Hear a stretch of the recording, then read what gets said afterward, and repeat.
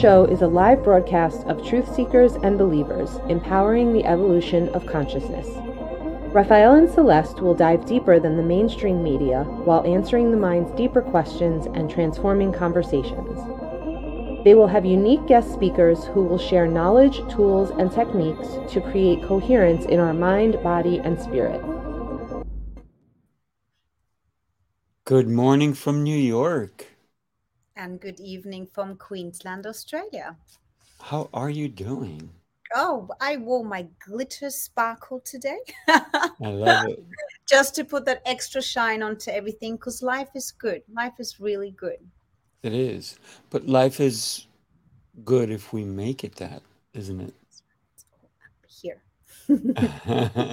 So I'm excited for today because we have a special guest coming on shortly. And we're going to talk about culture, right?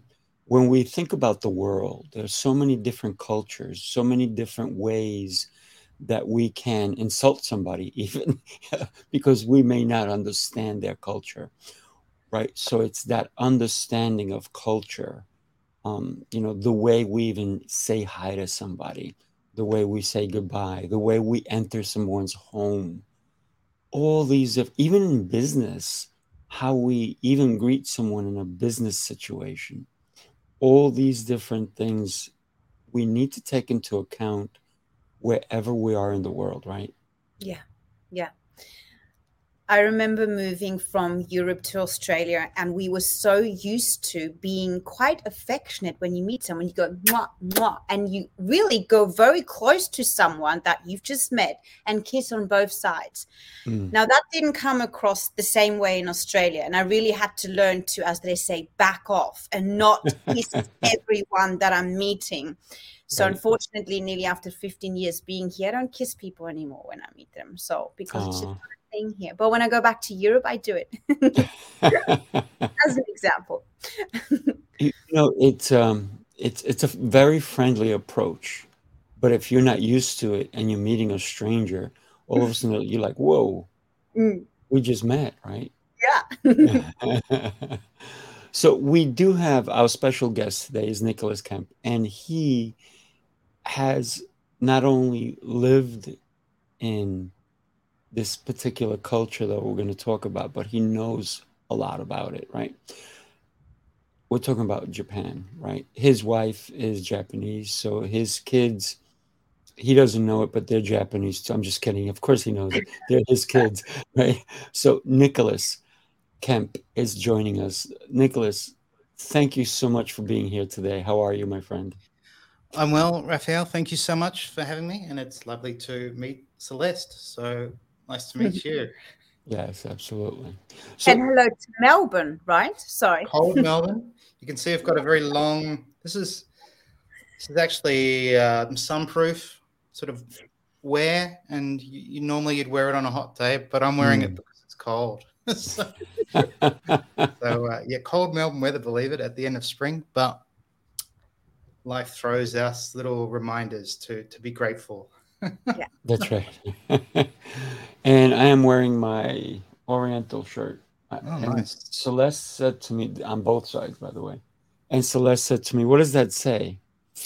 And I said, "Well, I have no idea, but it looks really cool." Right? I think one character is for male. So which one? The one that's got the box. So it's got hatake, which is field, and then it has chikara underneath. And the other one looks familiar, but I cannot read that. But it might be done something. Done, I can't read it. I'm a dominant male. That's it. I love it. That's it. I thought it doesn't say the alpha male. Yeah. So talk to us about how long did you live in Japan? I know your family was just there and they came back, right? Yes, I was looking after the cat. So that was a bit disappointing. But that was more of a family trip. My wife really needed to go back and catch up with family after not being able to go back. We were going to go back 2 years ago, just before COVID started. So but a few aunts died, and there's some family issues. So it probably wasn't best that I went. But to answer your question, I've lived in Japan for a total. I have lived in Japan for a total of 10 years.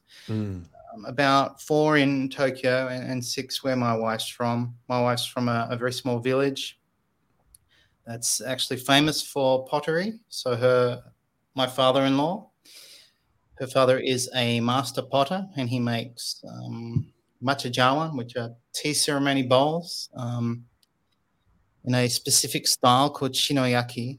So, yeah, I was sort of exposed to, the modern, exciting culture of Tokyo and the small town living of Japan. So, it's kind of strange to reflect on it. It almost feels like, was I ever really there? It seems so bizarre at some time. Well, let me ask you a question, and you brought it up, right? Tea ceremonies, right? I know that they're very elaborate for the most part, right? And it probably doesn't matter. Does it matter? Is there different types of tea ceremonies throughout Japan? Well, I'm not really qualified to talk about tea ceremonies. What I do know, I did speak to on my podcast, I did speak to a master, I guess a qualified, what would you call them? A tea ceremony is called chado. So as you would know in martial arts, is do, like judo or kyudo, so archery. So the way, and there is also, it's either called chado or sado. And so again, it is a art, and there's obviously set practices and certain ways to behave during a tea ceremony. The person I spoke to, he actually said tea ceremony is not an accurate translation. It's not really a ceremony. It's really just a host and a guest coming together to have quite a unique experience. I've done it only once at a friend's house. That was done fairly informally.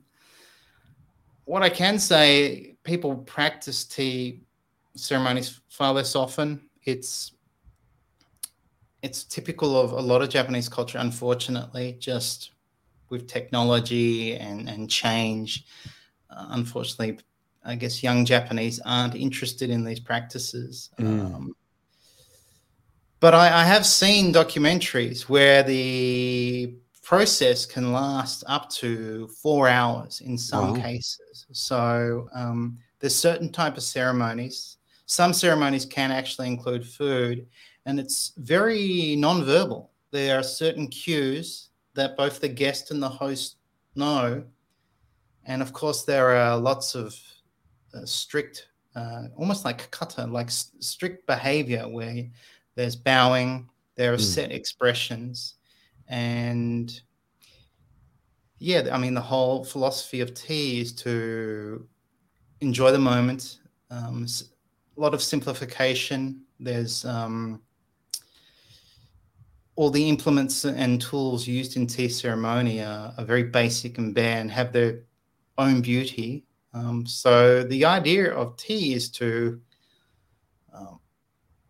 almost confine you, because a lot of tea houses used to be very small, and entry into them was quite difficult. You'd have to almost crawl into them to show respect. And there would be very few decorations, maybe one hanging scroll and maybe one flower. And then, you'd patiently wait for tea to be served. And you've got to be very good at kneeling. So with your martial arts training, Sifu, you might be comfortable, but when you're a foreigner and you're kneeling on tatami and sort of 20 minutes in thinking, oh, my feet are frozen.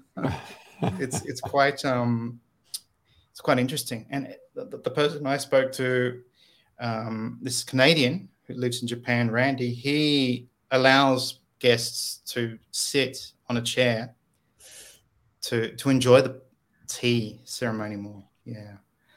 So that's all I know, really. There's one type of tea which I've wanted to try, and it's koicha, and koi means thick or rich or dark or deep, and it's basically when they put tons of tea powder and make an incredibly thick tea. It almost looks like, tar. It's so thick. So I think if you drank that, you'd be wired for 48 hours on matcha. So, yeah. One of the things that I got from the tea ceremony, or tea, I guess, when you talked about that, when we talked about community at one time or another, even in our show, when it's people coming together, right? And I guess the kneeling is part of the suffering, if you will. That's what I'm looking at, because to be uncomfortable and show that you're not, there's some power in that, right? So you're both being submissive in a way where you're going, yeah, I'm really uncomfortable, but I'm going to make it look like I'm not, right? So that's good that your friend allows seating. Celeste, I'm sure you have 1,000, and Celeste is amazing. You probably have 1,000 questions for Nick. So go for it. I know you do. I know, and I do. I love the way we just started this with the tea ceremony, because it really is bringing back people into the present. Beautiful. And I have my little black one here, and with green tea, actually, because I just have water. There you go. Because I can't drink coffee always in the evening just for the Seer Show. Otherwise, I'll be awake all night. So green tea really helps me to still sparkle my brains up. And but going back into this purpose of tea, it brings us back to being patient with the people around us and listening, letting every person speak. And as you just said, it takes resilience to sometimes be uncomfortable, but still be there, still be present, still bring out the honor and the respect that is maybe the subject of matter on that day. And we look at our society right now, iPhones, iPods. I mean, we're so busy. And when's the last time you've really sat down and just had a cup of tea without interfering? So I think with bringing and opening up the Japanese culture to us would have a lot of benefits, because it's just teaching us just to be calm within your tribe, listen, and show that respect and honor, which I think is very beautiful. Now, Nick, I have lots of questions, because I know you wrote an amazing book, and if I may please bring it up. So with the Ikigai, I was introduced to it many years ago, and I remember actually going through what my mission is, what the purpose is, and all of that. And I'm very excited to hear it from you again now in 2022, because I've read a little bit and you said there is a misunderstanding. Tell us about the book, and tell us why you see that some people have maybe a misinformation, or where does that statement come from? Sure. Thank you for the opportunity to talk about the book. So that the book, in a way, was inspired by the misinformation that's on the web. And I think if most people know Ikigai, they probably understand it as a 4-circle Venn diagram. And it's a very inspiring Venn diagram. And it asks you, are you doing something that you love, that you're good at, that the world needs, and that you can be paid for? And I mean, the only way to really put it is to say that is not Ikigai. It has nothing to do with Ikigai. It's actually May I bring one example up that I found? Sure. I would love to show the audience what I typed in to see what most people see on Google, and then you can actually go no or yes, because this is what mainstream media is showing, right? So this is what most people would see. So tell us all, Nick. Yeah, it's a really interesting story. I've actually interviewed the person who merged the two concepts and the person who created this specific version. So there's a whole history to this, and it's quite hard to say who actually made the Venn diagram because there've been different variations going back almost 20 years. And I think there's even just a 3-circle variation where the money aspect is not really articulated. So basically what happened is this was floating around as the purpose Venn diagram. And if people Google purpose Venn diagram, they'll see the same Venn diagram with purpose in the middle. And then one day, a friend of mine happened to watch a TED Talk on the blue zones. So the blue zones are those 5 areas famous for longevity. And one of those blue zones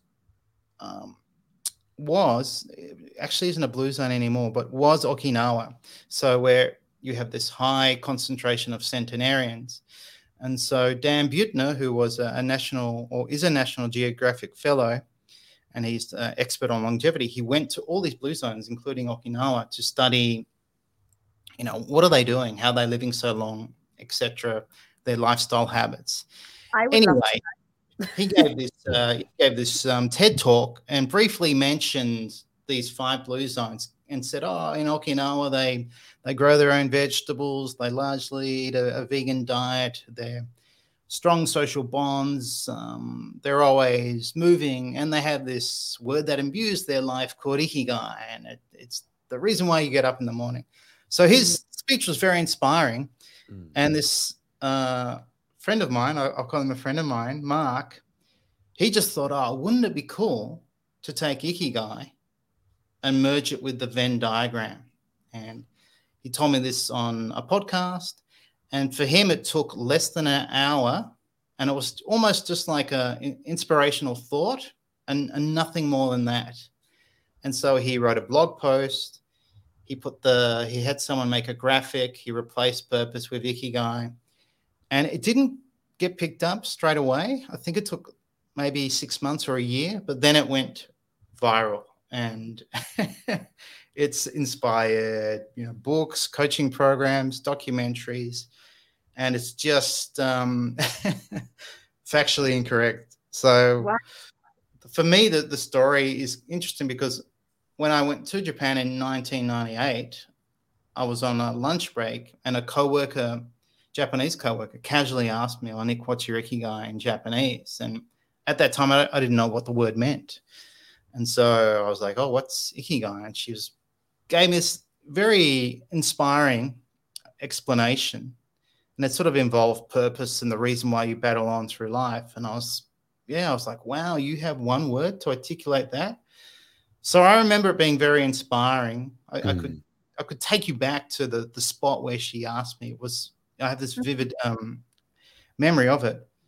So 20 years later, when I saw the Venn diagram, I was like, I remember that word, but Japanese would never define any word like that. So and so that actually inspired me to eventually research it and dive back into learning Japanese and reading, and then I started speaking to researchers. So it usually is the starting point. Most people who know ikigai relate it to that Venn diagram. And the Venn diagram's inspiring and can be helpful. It's just not ikigai. So it's amazing what can happen from someone's creative idea. And and on social media, just like that. Yeah. So if it's on Google, it must be right. Yeah. Of course. Because that's why I wanted to show that picture as well, because that's, if you type that in, that's the first patterns that come, which means most people would see that. Yeah. So with the book, can you tell us more then about what is in there and what they can discover? Sure. So ikigai is, the best way to understand ikigai is it's something you feel. And the kanji in the middle of the book is actually kan, and that means feeling, perception, awareness, emotion. And so I wanted to highlight that Ikigai is something you feel, and that's why the tagline is "Feel a life worth living."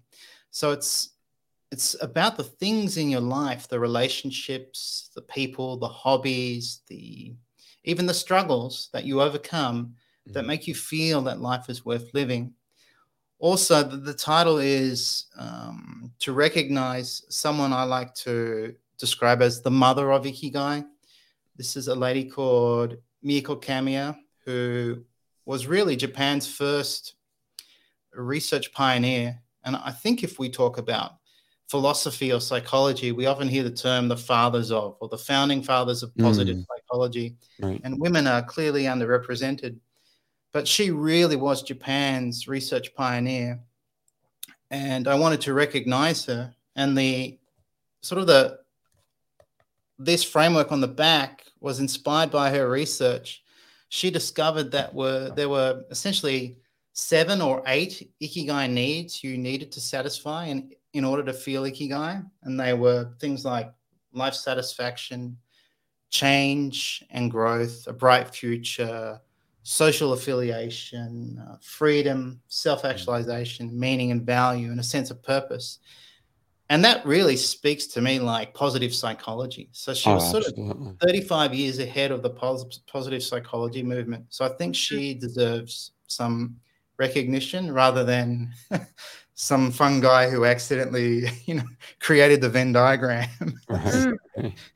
Because that would have been my next question, because I find that really interesting where you go into the life of worthy living, and it is the 8 needs. And those were the ones you were just talking. Can we elaborate a little bit into them? Because I find them, really quite beautiful. Yeah, so when I was reading her work, I was like, oh, wow, she's identified these needs. And she actually identified them through interviewing and studying lepers. So this goes back to the 1960s, and lepers in Japan were ostracized. They were shipped off to islands, and they had all their basic needs met, but obviously they didn't have a very enjoyable life. They had disfiguring disease. Some didn't have fingers. Some were blind. And yeah, for some reason, she had this desire to learn about them, but also in general, learn about, what does make life worth living.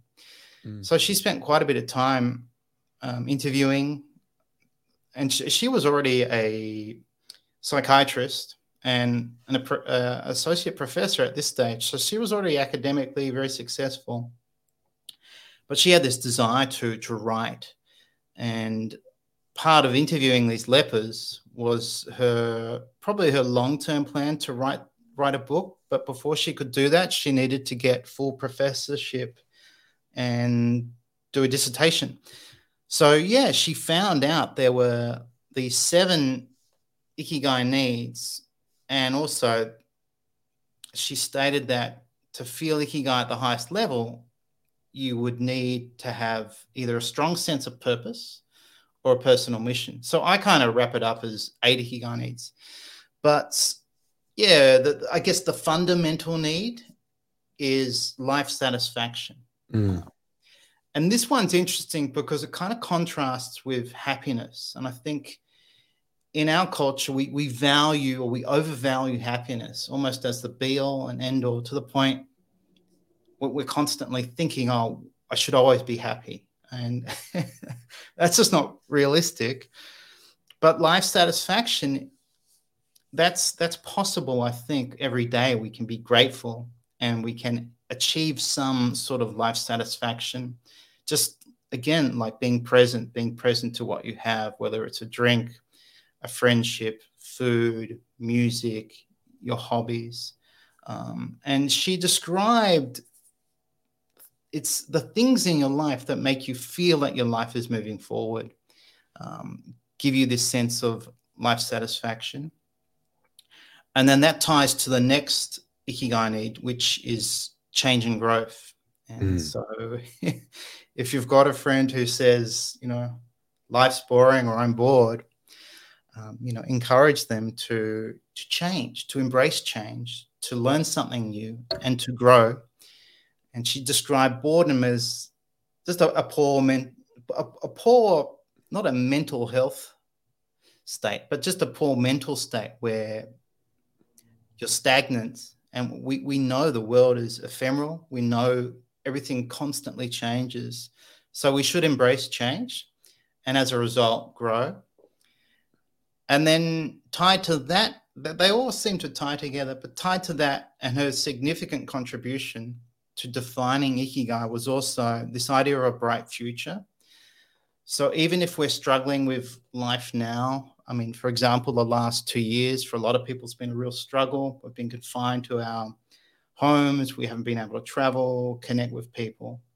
But I'm sure many of us have believed that eventually I'll catch up with my family or friends. And that's helped you get through those hard times.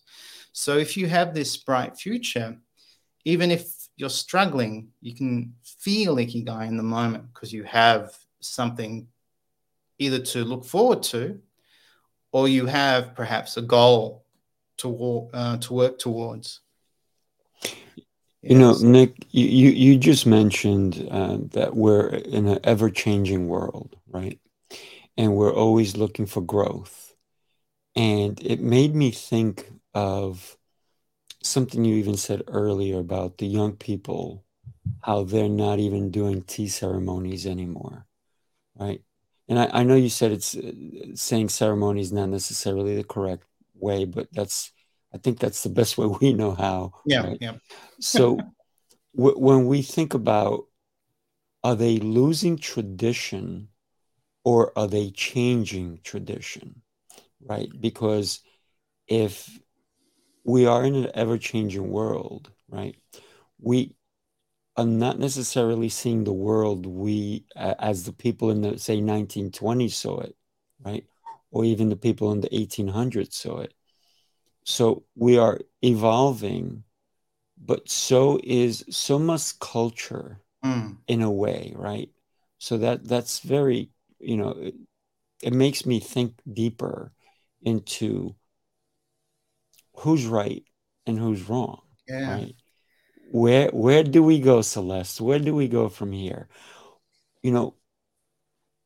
Is it important? I think family is extremely important. I think that having values of respecting one another, right?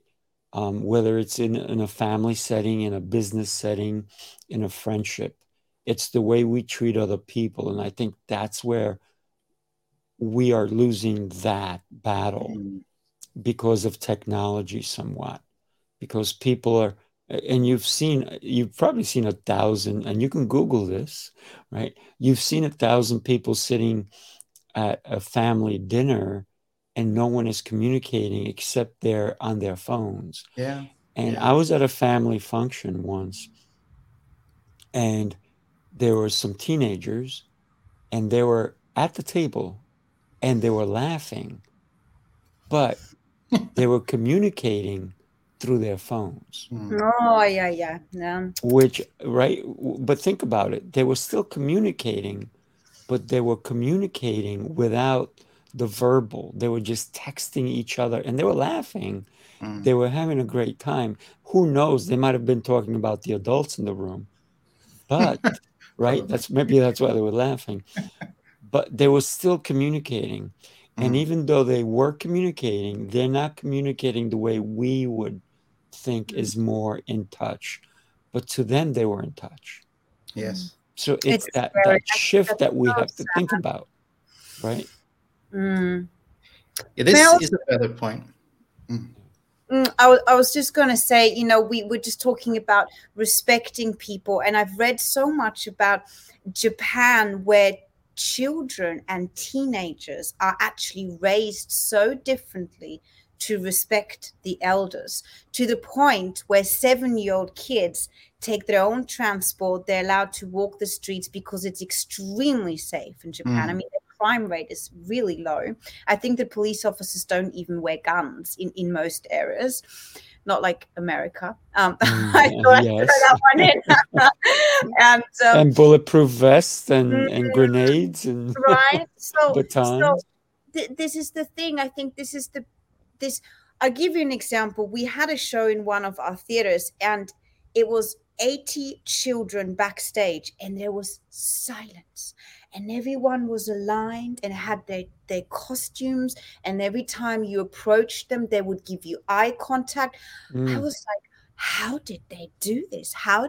And then I really started talking to the Japanese teacher. She goes, no, they're Japanese children. This is how we are with each other. And they are grateful to be in a theater, and they're grateful to do their traditional dancing. And they are simply also respectful to teachers, and because you're older, I'm like, thank you, but you're basically being respected for that.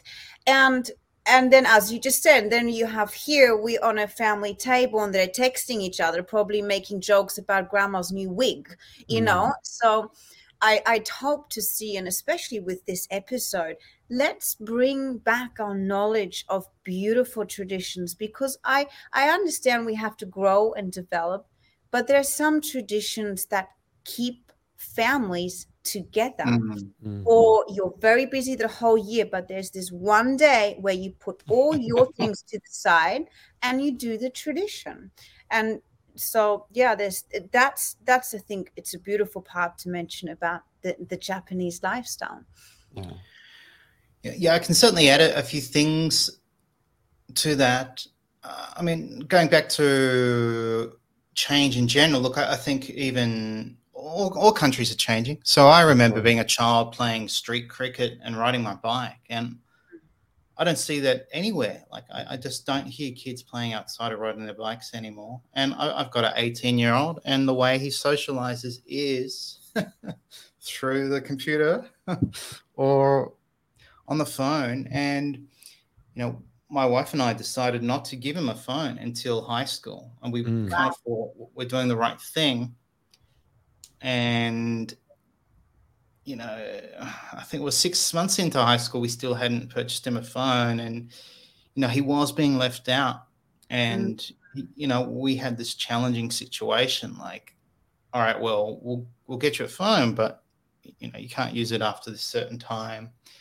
And that became a source of conflict. And so in the end we thought, well, we're just going to have to trust him with the phone. And so we just gave it to him. And it really didn't, those years of him not having a phone really didn't seem to matter, because it's a highly addictive, device, and it's designed to keep you attached to it.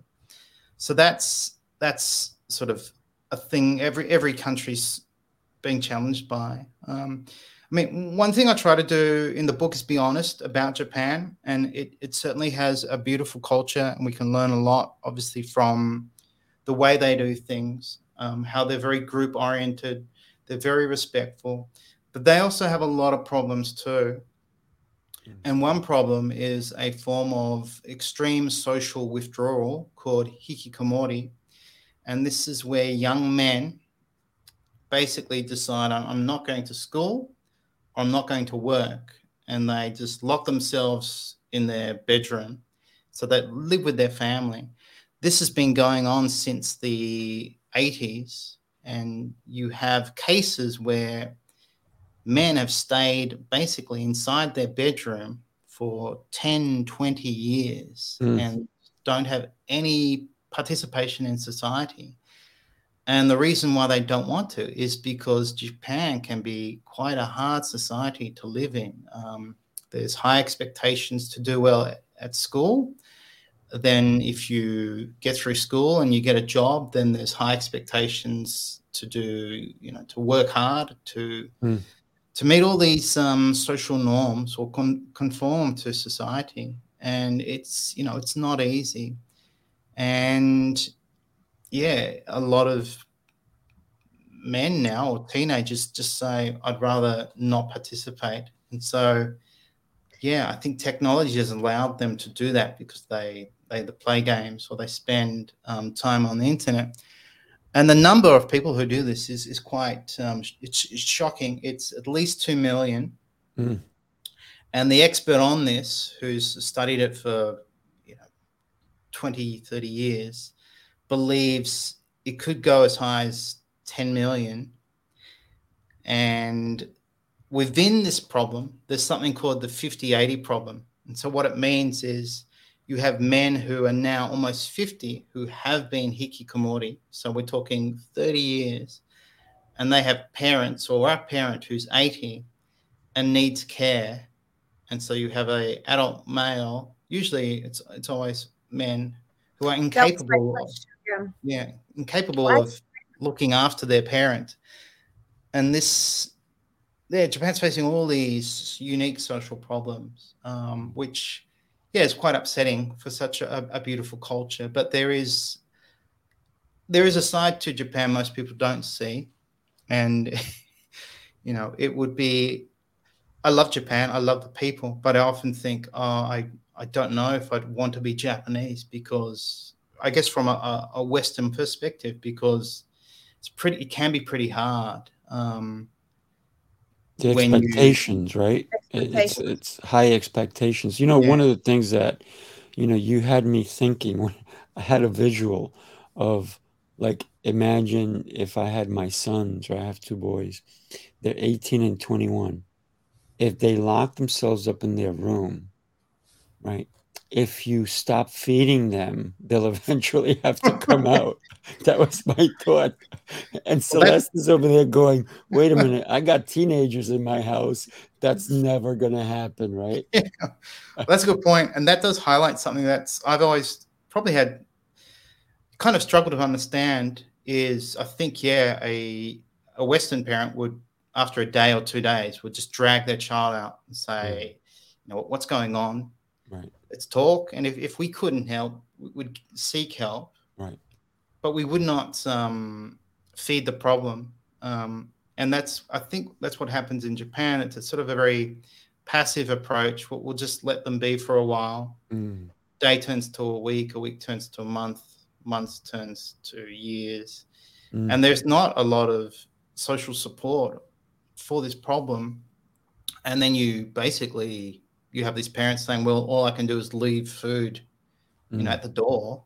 Right. And you hear these shocking stories. Like a mother says, I hadn't seen him for years. And when I did, he had long hair, and I know he's up. I know he's okay because I can hear him moving up, Wow. in his bedroom. And that's just incomprehensible for us, because we'd think, well, we'd just go in there and say, right, we're getting you help. So that's a big cultural difference.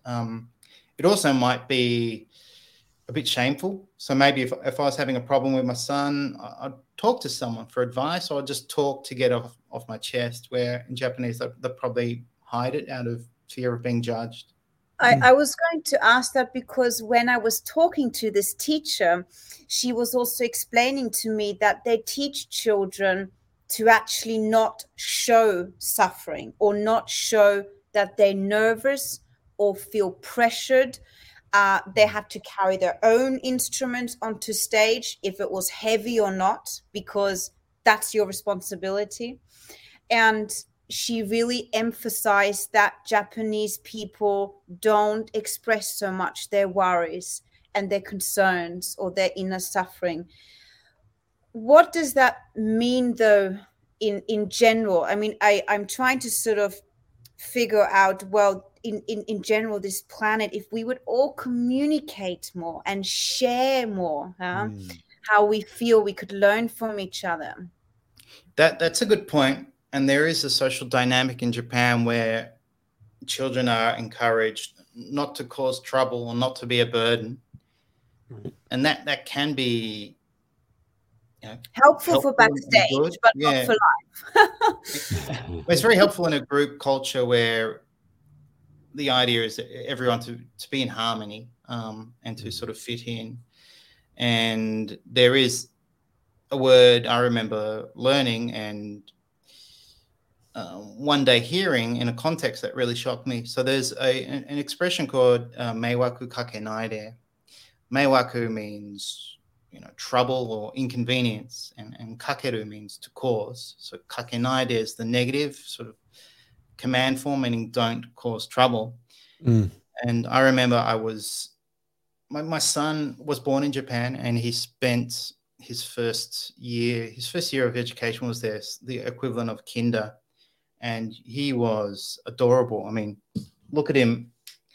This is when he went to school in Australia, but imagine him a few years younger. He was just so adorable.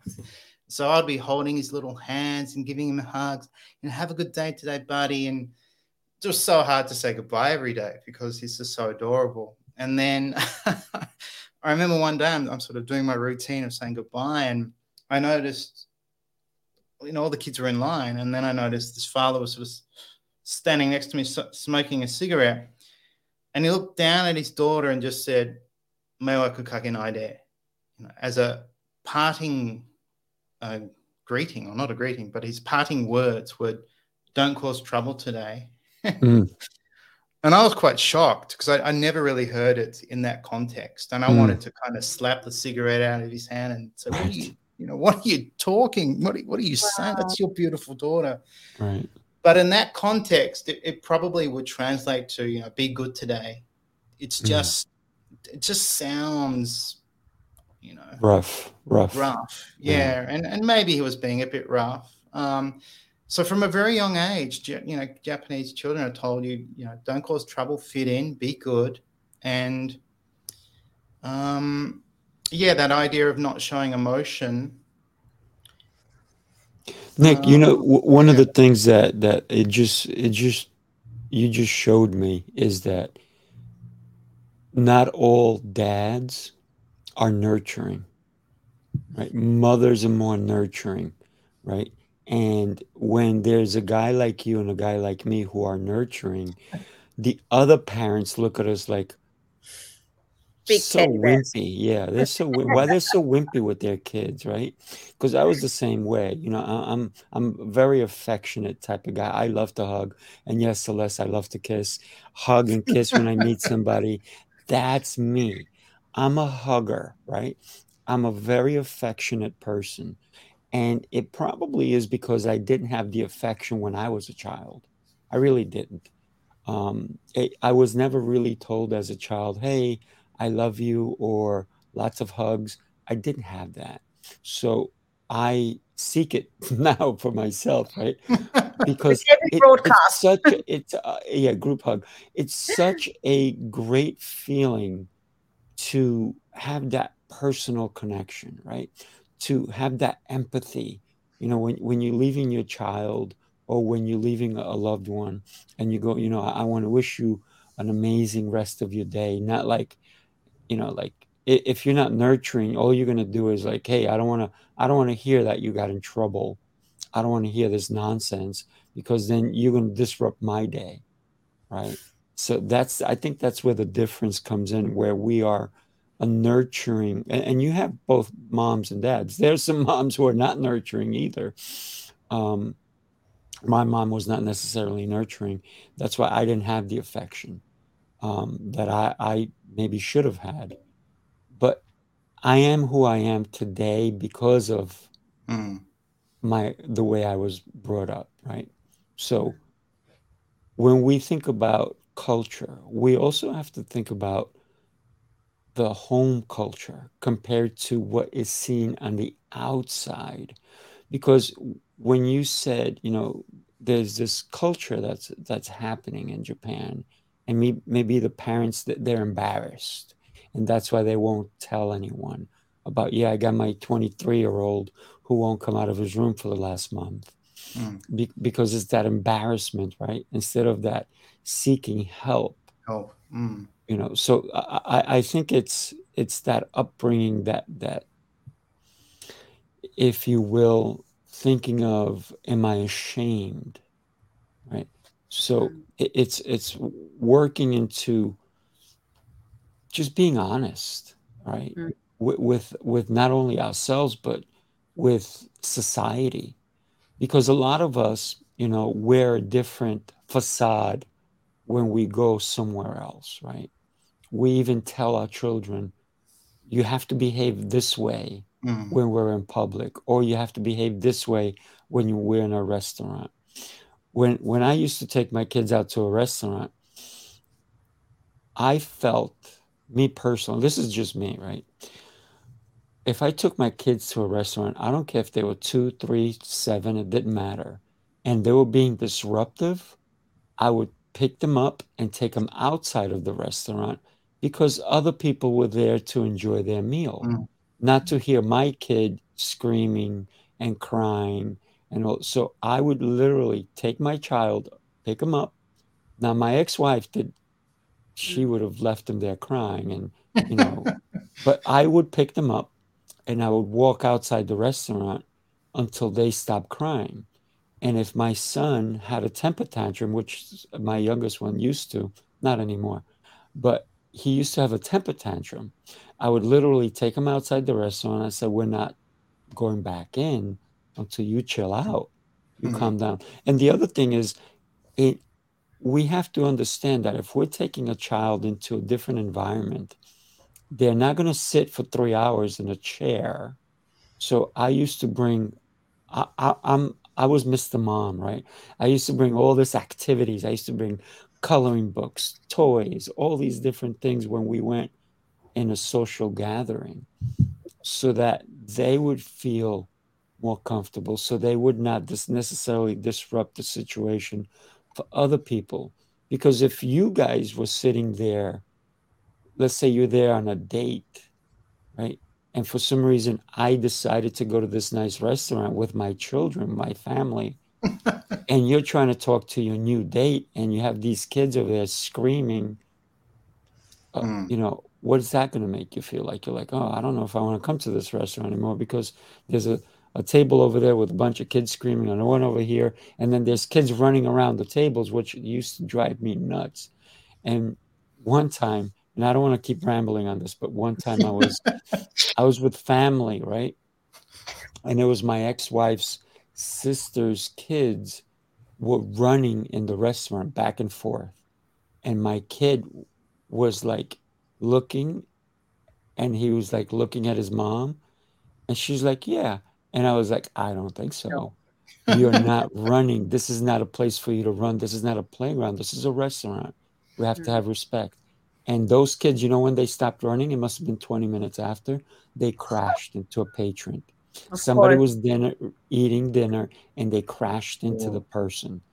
And I was like, that's why my kids never run. And can I be honest with you? Whenever they invited us out to dinner, unless it was their home, if it was a restaurant, I was like, I'm not going. I'm not going. You know, but on a very positive note, then when you grow up in Japan, you then actually see adults who are very disciplined, usually very educated and well behaved, not just because they're adults, but because they know when to unpack the mannerisms and their body language and their words and everything from you know, what subjects to speak about with other people. And so that's a very positive side, because as you just said, some other cultures, we've got kids running around because it's not in our culture to go, no, you got to calm yourself. So that's a very positive reflection. And all the Japanese friends I have, first of all, they're all very, very intelligent. All of them speak multiple language. They're very disciplined. Most of them do a lot of disciplined fitness up at 6 o'clock in the morning. And I do really appreciate a lot of their attitudes. As you said, they have a purpose to wake up in the morning, and they're very into, this is my goal, this is my mission, this is my purpose, this is why I'm alive. Because if not, I'll just lock myself up in the room.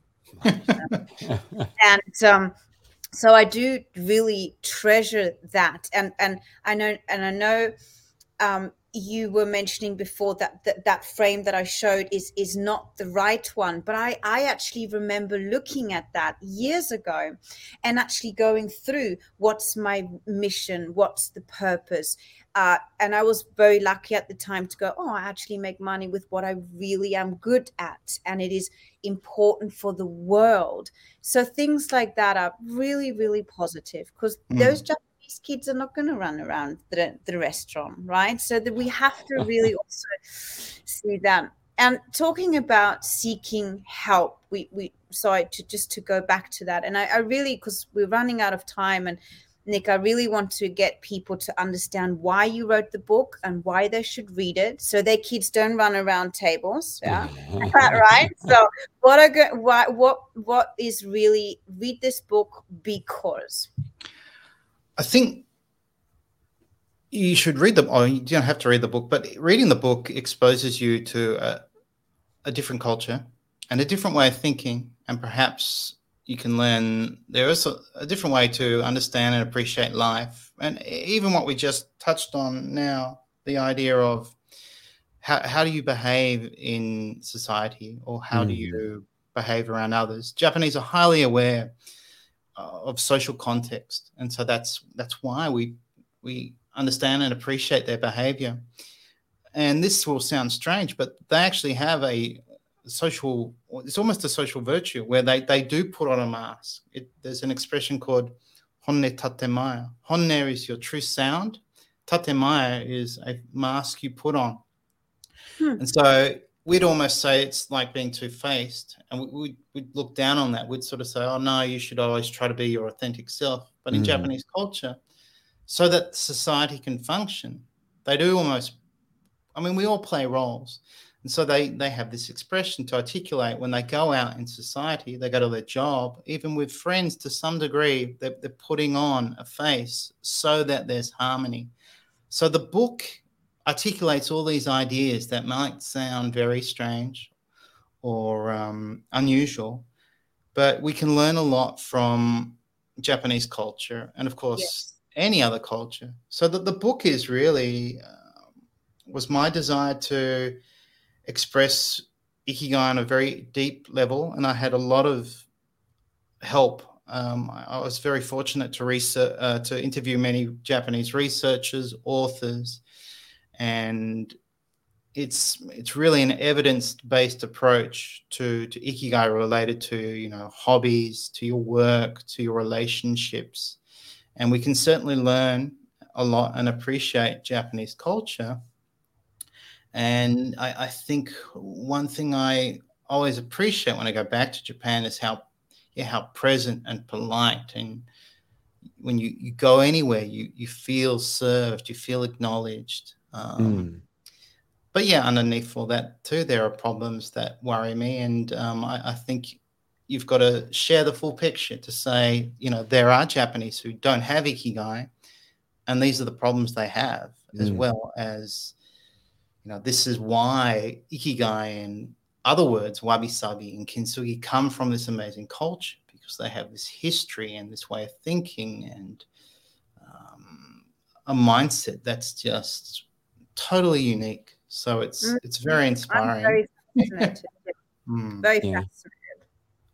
I have a question on, I looked up bowing because, I teach Chinese martial arts, right? And for us, we bow at the beginning of every class and we bow at the end, right? And what I've taught the kids is we don't do it out of religious aspect, because I know there's certain people who do it because it's a religious thing. But for us, when we bow in my Chinese Kung Fu school, we bow and we say, we make a promise. The first one's a promise, right? So we bow and we say, I'm a future black belt. The second one is we use 3 words, which I want kids to start to live by. So I'm trying to empower them. And it's, respect, courtesy, and honor. And then the last bow is I want them to look at their family members or whoever even brought them to class. It could be an aunt, it could be an uncle, it could be anybody. And so they bow to them and they say, and I say, you must look at their eyes. And they say, thank you. Wow. So those are the 3 bows that we do. But I know in Japanese culture, there are so many different bows depending on who it is you're greeting, right? Would you take a minute and maybe clarify that for us? Sure. Bowing was, when I lived there, I'd become so accustomed to bowing myself. I remember when I returned to Australia, I had the habit of bowing.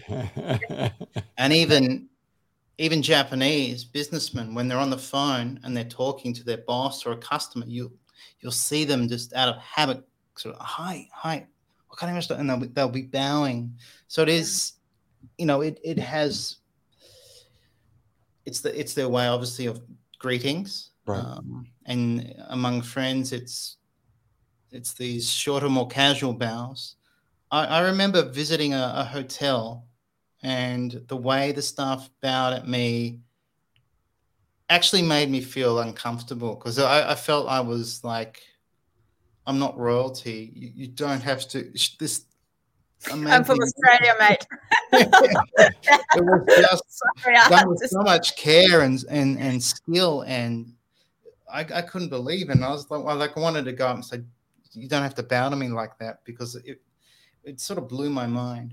So obviously in martial arts there's bowing, but it's the way they greet, show respect. I learned fairly recently that even when they exchange business cards, once hierarchy is established, so if I was giving my card to you, I might lower it under yours to show that I'm recognizing you higher in my hierarchy out of respect. And so there are these little subtleties that go unnoticed by foreigners because we just don't know, but are very important to doing things properly. That's another thing. Japanese do things properly. They have an expression for that called chanto suru. And so, there's a proper way to bow. There's a proper way to greet. And they also have something called kimari monk, which are set expressions. And so every day someone walks into the workplace, everyone says the same set expression when they enter and when they leave. And they're all very polite. And when I first went to Japan, you'd hear them so often, you almost think they're meaningless. You're just saying the same thing every day. But once you live there long enough, you realize how crucial and the role they play to maintain this harmony in work or in neighborhoods or in public in general. So I could go on and on. Really, I acknowledge you. You're not just a person that works a few desks next to me. I acknowledge you, and I think that's very beautiful, and I think that's what the world needs more, to actually acknowledge each other. And in the US, people come into work like, oh, I'm here. And then they're leaving like, later. That's not the right attitude, right? No, I mean, Japanese literally say, I acknowledge I'm leaving before you. I mean, it's normal for them. So we kind of interpret it as like, oh, it's very, very formal. And then they have a set expression of otsukare-sama desu. Otsukare means tsukareru means tired. Otsukare-sama desu literally means, you must be tired. Almost saying, I acknowledge the work you've done. And so it's even in really casual work settings where it's a cafe and a coworker just might be relieved, like otsukare-sama in a kind of fun way. But it makes life incredibly easy because you know what to say in every social situation almost. And for a learner, that was amazing because I thought, all I've got to do is learn all these greetings for the home, for the work. And when I first went to Japan, I was working in a restaurant, and then in restaurants, set expressions, for orders, for acknowledging the customer. And so it's almost a reset button, even if staff are stressed.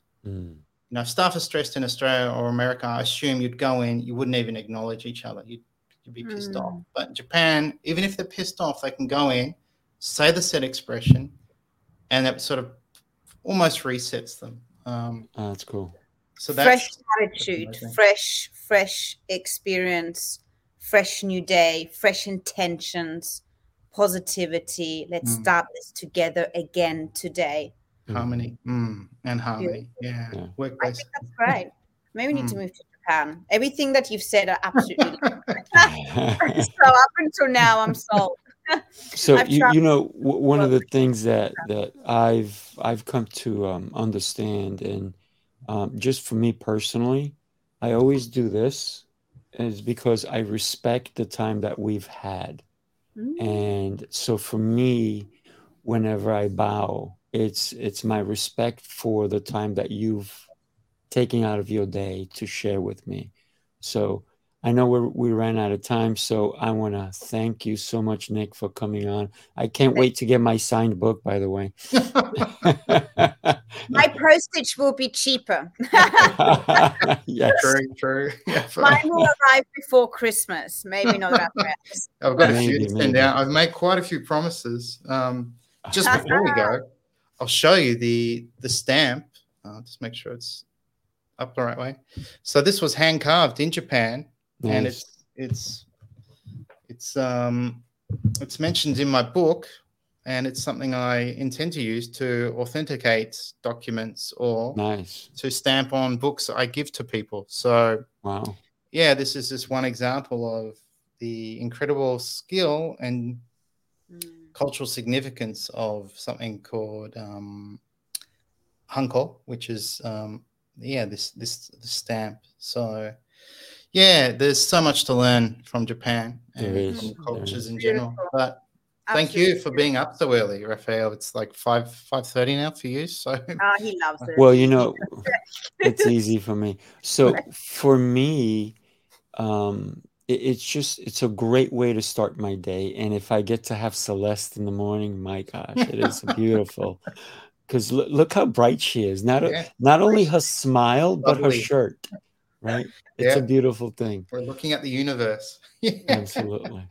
So listen, thank you. I really do appreciate you being here. And everybody, we cannot wait for next week. What do we have planned for next week? I'm not telling you. Just be here. All right. Enjoy, everybody. Bye. Bye. Bye-bye.